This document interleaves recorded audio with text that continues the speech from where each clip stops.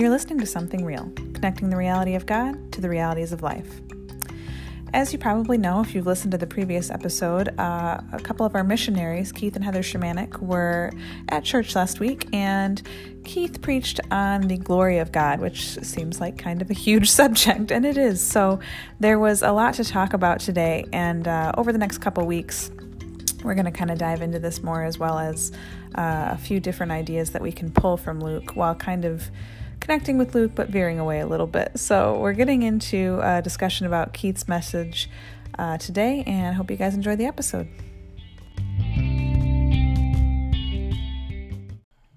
Good morning, Rich. Good morning, Stacy. I was really tempted to say good morning, Vietnam. I almost did. I feel like we've been there before. I can't help it. This week was a little different. We stepped away from Luke for a minute, and we had two of our missionaries, Keith and Heather Shermanic, speak, and Keith did a little bit of preaching, and I enjoyed it. Yeah, that was extra cool. Keith's mom got to come. Yeah.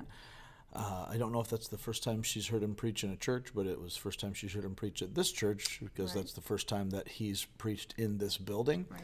And it was cool for me. It was my first chance to get to meet his mom. Oh.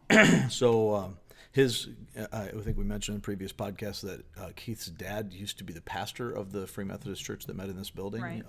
That was here in Three Oaks for 111 years before they closed recently. And so we're excited to be able to continue ministry in this building, but it was kind of an extra special blessing to be able to have Keith have Keith and Heather together share about their ministry in Costa Rica, but also... And they're about to go back, right? They are, yes. Also to be able to just preach, and specifically to preach on the glory of God, which I thought was outstanding. And you kind of followed it up as well a little bit. We had our monthly remembrance celebration, and it was a nice tie-in to what Keith was actually talking about in the glory of God. Yeah, we kind of got a double sermon. I don't know if you posted both of those or not, but we recorded them separately so we'd have those as individual pieces. But we wanted to I wanted to make sure that in keeping with what he was preaching, that we brought out the glory of God in the remembrance. And so to be able to take a look at that has also moved me to step away from Luke for the next couple of weeks, to be able to look at the kingdom of God and the glory of God in the church and in baptism. We've got our baptism coming up on the 28th, and very excited about that. A few people being baptized. And it just seemed appropriate for us to pause. We've been talking so much about the kingdom of God in Luke and the coming of the kingdom and what that means. So that we really want to kind of develop that and see, how does the church fit into that? What's the difference between the church and the kingdom? What does it mean to be the church, or to be a church?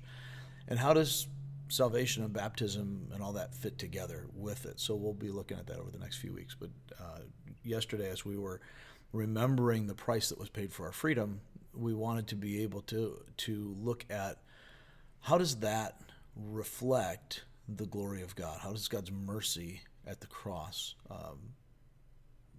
bear out his glory? So I thought it was a great moment to be able to do that. Sure. So let's. I'm excited for this, actually. Not that I'm not always excited for Luke, but kind of being able to discuss this particular subject and moving forward, what you're just talking about with the church and what that means. I'm excited for some discussions about that. So if you want to, as usual, maybe go through a quick summary or whatever about Sunday, and then we can dive into it. Yeah. Well, in Keith's sermon, he spoke on the really three different categories or headings. One was the glory of God, God's glory described, God's glory revealed in us, and then God's glory found in the God-man Jesus Christ. And so that led naturally then into God's glory revealed in his mercy toward us at the cross. So as we looked at this, he really kind of started out with this overwhelming idea is how in the world in a half hour, 45 minutes are we going to develop the glory of God? This is so big. And I would contend that it's really everything. And, John Piper's developed his whole ministry on this when he discovered that for himself 50 years ago. It led him to what he calls Christian hedonism, but essentially in seeking out the God who is our ultimate desire. And as every Reformed Protestant knows, the glory of God is the goal. It's the end of all things. It's always God. Mm-hmm. So in speaking of the God-centeredness of God, that God's primary priority is his own glory, when he displays his mercy for us at the cross, when he displays his mercy in our salvation, it is to his glory that he does that. When he chooses to save us, he doesn't save us because we're worthy. He saves us because the mercy that is his nature is his glory. So all of the things that God does bring glory to himself. And that sometimes is hard for us to swallow as humans, because coming from an anthropocentric, a human-centered viewpoint, we see that as, well, man, God must be arrogant. How can God be so self-centered? Well, for God, it is appropriate to be self-centered because he is the center of everything. He is the center of the universe. All things exist for, by, through him. For us, that is a usurpation. Then you are arrogant, yeah. Right, yeah, because that's a usurpation of the throne. Right. So as we've been speaking of God's kingdom and recognizing Christ as king, and that even now he is receiving his coronation to come back and rule and reign, we are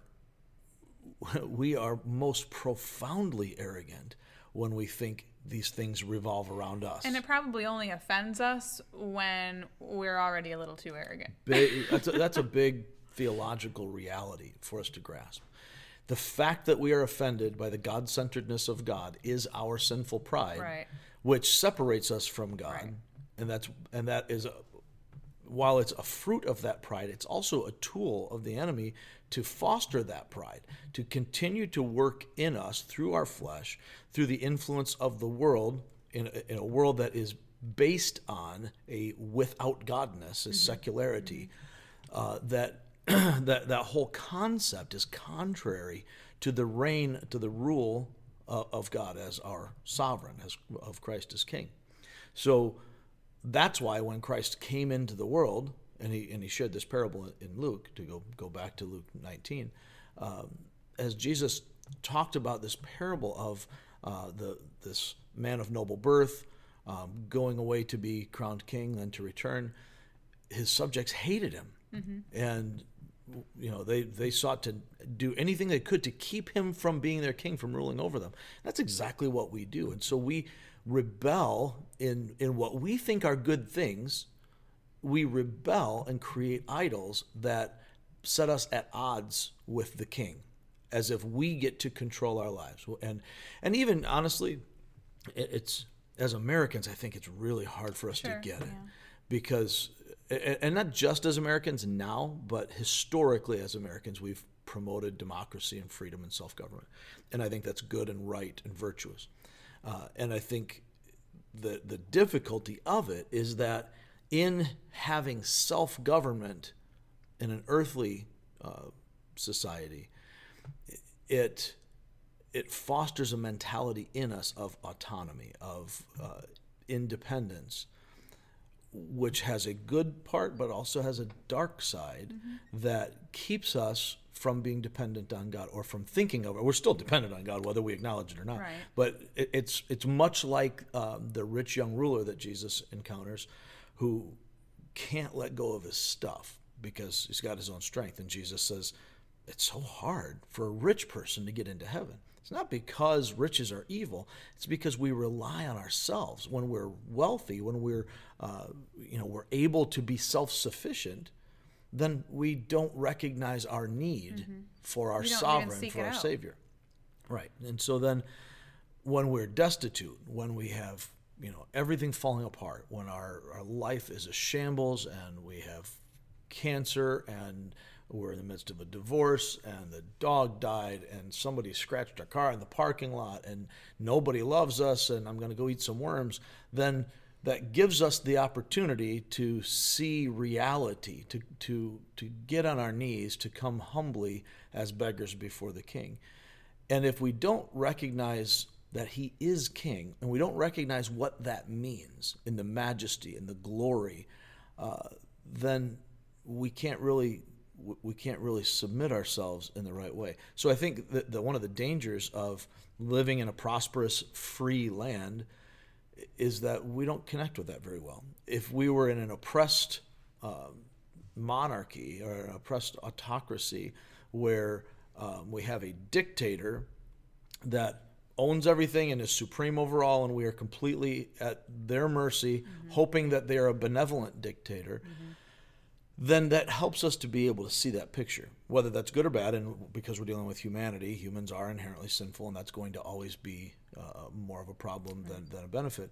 But when we see, like the picture of Richard the Lionheart in England, and you look back at so many of the legends that carry off the heroic values of the benevolent king, it's a picture of who God is, and it helps us to be able to see that. We kind of miss that idea of glory, and I think maybe just the idea of wonder. We're not great at we want that, but we don't really connect with wonder like we should, and that's why I always go back to Isaiah 6, and we anybody who's affiliated with Real Life knows that this is a passage that we've gone to a lot over the years. And it's where Isaiah receives his call and has this vision of God. Keith mentioned a quote from John Piper that I'll develop in just a minute, where Piper refers to Isaiah 6, and he's talking about the glory of God, and he uses this picture. So from Isaiah 6, starting with verse 1, in the year that King Uzziah died, I saw the Lord seated on a throne, high and exalted, and the train of his robe filled the temple. Just this opening sentence is huge in understanding the glory of God and being able to picture it, to see him. Francis Chan said that we talk about the fear of God. That's not something that we muster up. It's not some reverence that we have to think about, oh, God is good, therefore I should revere him. If we've actually encountered God and we actually see the glory and majesty and power of who he is, then fear is the natural reaction. It's not a choice. Right, exactly. If you have a charging rhinoceros coming at you, you don't have to muster up a logical, rational explanation for your fear. Right. You are confronted with the immediacy of a supreme power that you cannot compare with. So it's Aslan in The Lion, the Witch, and the Wardrobe. Aslan is a great picture of that, and surprising, Lewis does a great job of picturing that. To be able to see the imagery that Aslan brings. One of my favorite lines in Lion, the Witch, and the Wardrobe, which is still my favorite of those books, is when Mr. Beaver, the kids are with Mr. Beaver, and they're talking about is he a safe lion? Is he safe? He's like, safe? Of course he's not safe, but he's good.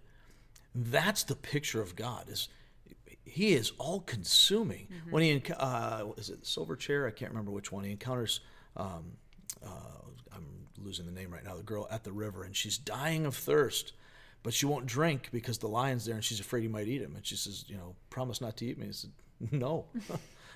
I've eaten girls and boys and kingdoms and worlds, and yeah, be ready. And she said, well, then I dare not drink. And he said, then you'll die. Simple as that. Right. So I make no promises. I'm the lion. Right. You need to do what you need to do. Right.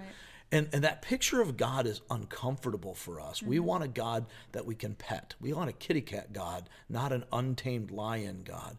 And that's not the picture we get of him. So anyway, with Isaiah, I get a little excited about this. But with Isaiah receiving this vision, he sees the Lord seated on a throne, a symbol of his sovereignty, his majesty here. He's high and exalted. He's lifted up. And so the throne is his authority, his sovereignty. The high and exalted is his majesty. The train of the robe fills his temple, and that train symbolizes his glory. It's the glory of the King that imagery in itself is like huge, man. And unless we get a little more of a non-contemporary view, if we don't see a little more history, then we really can't grasp that imagery. So maybe people who watch medieval movies and things like that, maybe you could get a little more of a picture.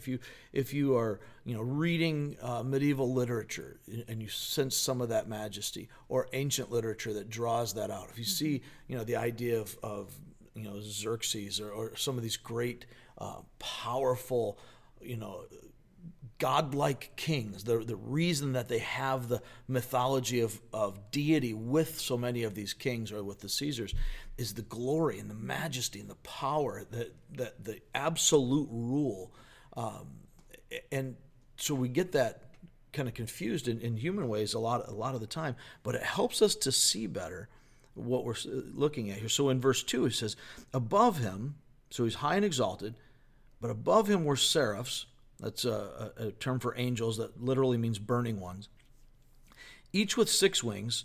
With 2 wings they covered their faces. With 2 wings they covered their feet. So you see this humility as they're covering their faces and their feet before the King. And with 2 they were flying. And they called to one another, holy, holy, holy is the Lord Almighty. The whole earth is full of his glory. I'm just picturing this, and it's awesome. But it gets more awesome as he tells the story. So these burning angels who are awed and humbled before the glory of the King are flying about, calling to one another, holy, holy, holy, that 3-part magnification of that holiness. It shows the completeness, the fullness of his holiness. Holy, holy, holy is the Lord Almighty. The whole earth is full of his glory. As the train of his robe fills the temple, the whole earth is filled with his glory. The earth is like a temple unto God. Verse 4, at the sound of their voices, the doorposts and thresholds shook, and the temple was filled with smoke. That smoke, so often in the Old Testament, represents the glory of God, the manifest or Shekinah glory of God, which we see in light, smoke, fire. And here, as we see this happening, as they cry out this word of praise, they're having an earthquake. Right. I mean, in the temple, there's an earthquake from the sound of their voices and the cry of God's glory. And his immediate response, this is how you know you've seen God, how you know you've had a true encounter with the living God. Woe to me, I cried. I'm ruined, for I'm a man of unclean lips, and I live among a people of unclean lips. And my eyes have seen the King, the Lord Almighty. And then the story continues in beauty as God takes away his sin with a burning coal from the altar. And it's just such the word awesome gets so overused since the 80s. We throw it out, oh man, this coffee is awesome. This is awesome pizza. This is, when you break it down, awesome. Awesome. Right. Yeah. And is that coffee, I'm not left speechless in awe of these things. And it's not like at 5 a.m, I love coffee. Yeah. But yeah, awesome. That is a word. When you are left dumbstruck. Right. And gobsmacked. Good word. You're standing at the edge of the Grand Canyon, and the view, and I've never been there myself, just seen movies and pictures. To stand there and just be breathless because this is so huge. And I've used the example lots of times of out at the farm. I'll be working in the pasture and standing next to our bull out there, and just realizing this monster could destroy me at any moment, and there's not a doggone thing I could do about it right now because I'm just of no comparison to him. That's such a tiny thing. And but that's all moments in our life where something just strikes you and you look around and you're like, whoa. Right. Whoa.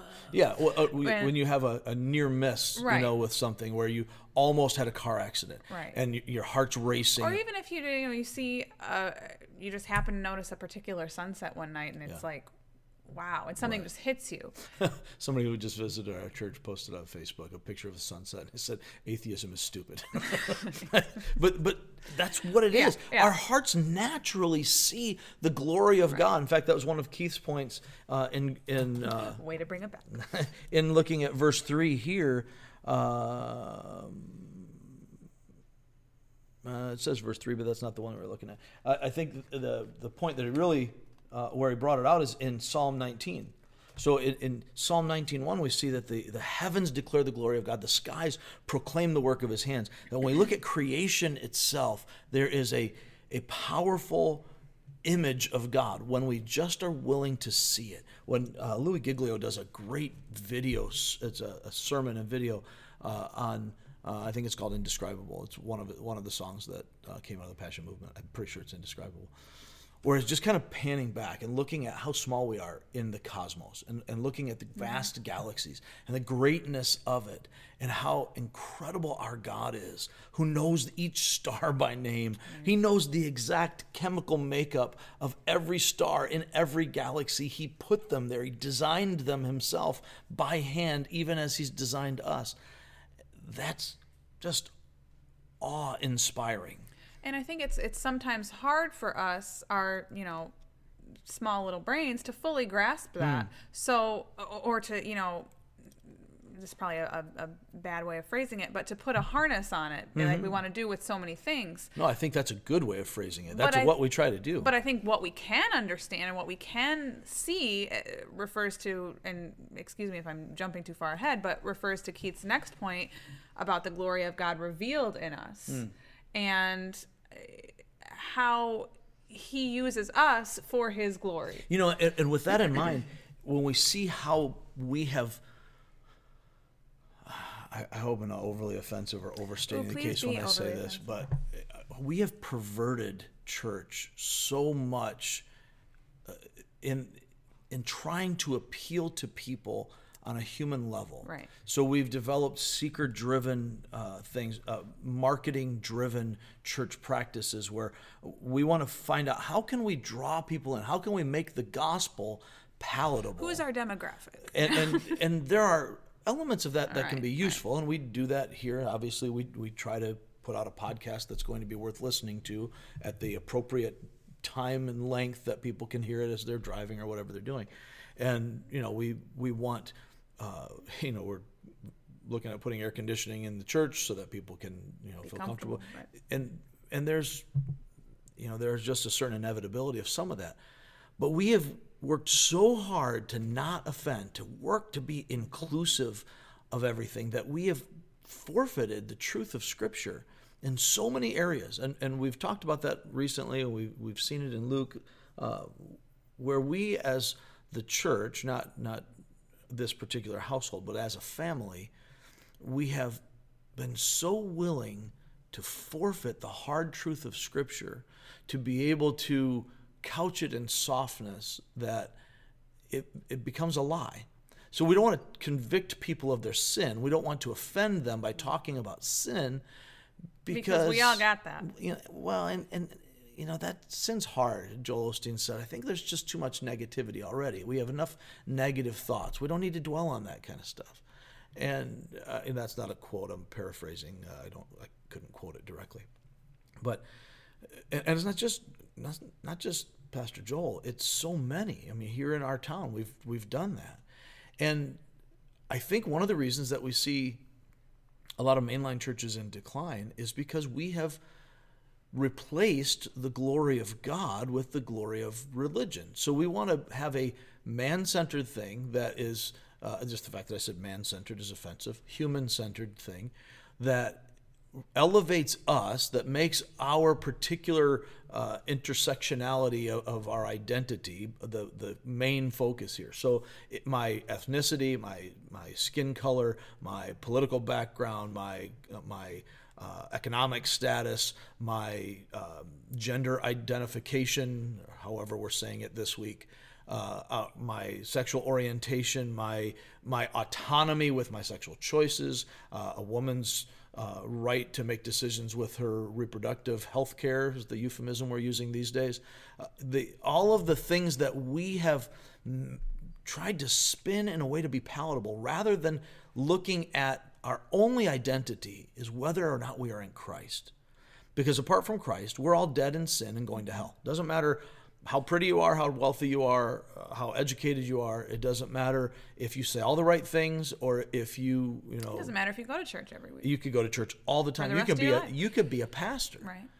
And unfortunately, I know pastors who don't know Christ because we've been so caught up in the religion, in the limited glory of humanity and the things that we do here, that we've missed out on the absolute, to borrow your word, gobsmacking, awe-inspiring majesty and glory of the ultimate, and that is our God. And we are here for his glory. We are, and that's why we're here. That's why we have the church. Right. That's why he reveals his glory in us. Right. And so Piper likes to say that we are, and I think, not that I want to elevate Piper's words anywhere close to Scripture, but I think his understanding of the Scripture is I think it's a good take, that God is most glorified in us when we are most satisfied in him. Mm-hmm. He created us for a relationship with him. And so the more we lean into that, the more we find ourselves intimately resting in God, that whatever else happens, it is what it is. Mm-hmm. I'm resting in the hands of the sovereign of the universe. Mm-hmm. That's when his glory is revealed in us. And he chooses to reveal his glory not only in individuals, but in the church, in his gathered people. And so we'll talk about that going forward here. But the idea of him revealing himself in Christ is that Christ is the exact representation of the Father, that Jesus himself is the fullness of the deity made flesh. So when we see the Son in his earthly ministry, what we're seeing is the truest picture that we could possibly have of the fullness of God, full of grace and truth. And you said this for the God-man. The God-man, yeah. So he is revealed. Jesus is the revelation of God, the invisible God made visible for us, according to Colossians. And we, as his bride, as his church, then reveal Christ. We reflect Christ to a world who needs to know him. So, that Piper quote I was mentioning based on Isaiah 6. So Keith brought this out as one of his early points in the message, and the quote is in here, so I'll just read from Piper. In fact, if you want to see this, it's available at desiringgod.org. And this is in an article, no, I've gone too far, but it's in an article called What is God's Glory? And so here's what he says. Now, when Isaiah 6:3 says that angels are crying, "Holy, holy, holy is the Lord God Almighty," the next thing they say is this: the whole earth is full of his, and you might have expected them to say, holiness. It doesn't say holiness. It says glory. Intrinsically holy, and the whole earth is full of his glory, from which I stab at a definition by saying the glory of God is the manifest beauty of his holiness.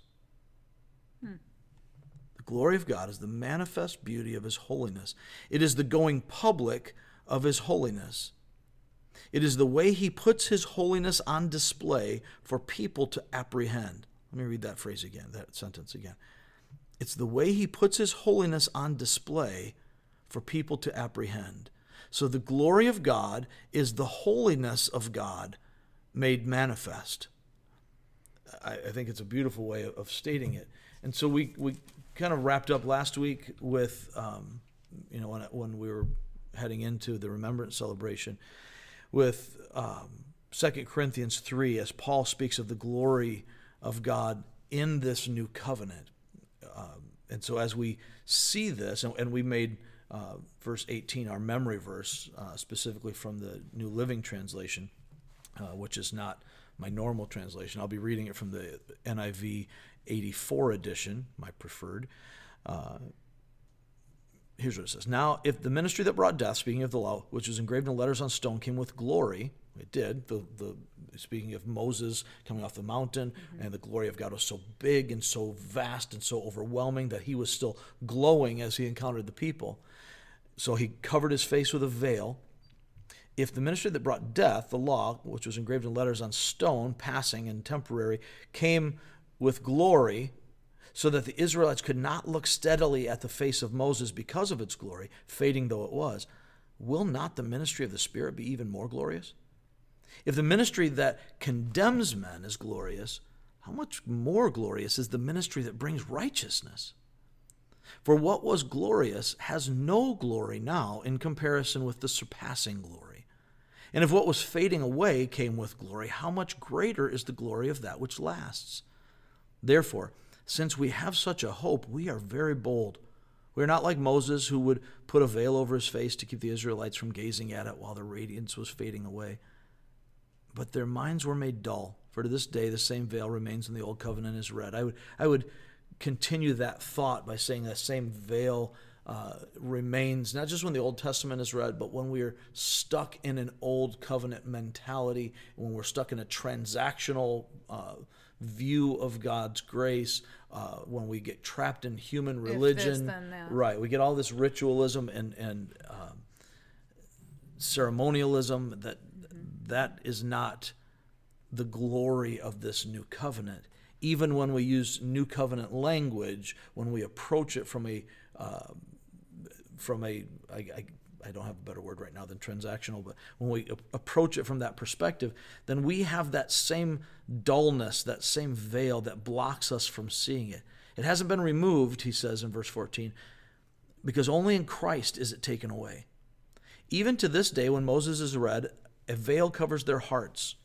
But whenever anyone turns to the Lord, the veil is taken away. When we surrender to him, when we give up ourselves and we come to Christ, then his Spirit in us removes the veil, and the quickening, this is where we kind of get caught up on how things go. When God quickens our hearts, when he gives life and regenerates us and allows us to be able to see and removes the veil from our hearts so that now we can actually see Christ and receive him as he is rather than rejecting him as our king. This comes from God. Then our veil is removed. Verse 16, but whenever anyone turns to the Lord, the veil is taken away.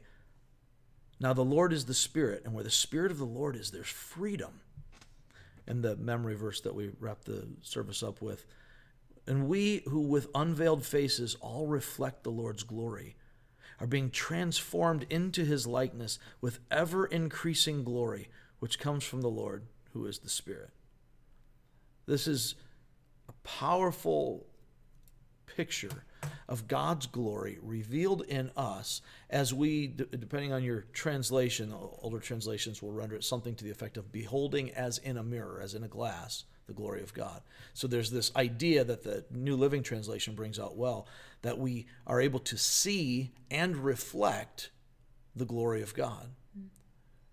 Our best way of revealing God's glory through ourselves, to the church, to show God's glory to a waiting and lost world, is to reflect the reality of Christ. And we do that in the context of relationship with one another. That is a reflection of our relationship with Christ. Our relationship to the lost is what allows them to be drawn in, because the kindness of God draws us to repentance. It's not our badgering and hounding and our beating them over the head with Bibles, and it certainly isn't our dishonesty of saying, no, you're okay, you're good enough. You're not a poor, wretched, blind leper.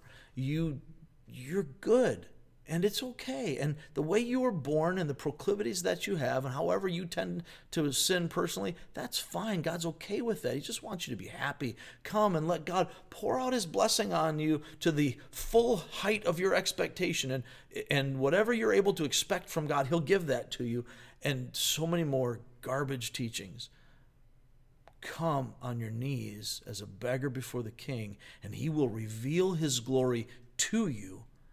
And when his glory consumes you, then he will reveal his glory to others through you. I think that's a good place to stop. That should be a church mission statement or something. It should be. Thank you guys for listening. Like I said, we're diverting away from Luke now for a couple weeks. We'll still be in confirming Luke. That? We'll still be in Luke. We'll still be using it, but it's sort of a sidebar as we explore some of the concepts that we've been talking about in Luke. Sounds good. So be sure to tune in to our Something to Think About podcast on Friday, and we'll give you a little preview of what's coming up this week. Thanks for listening.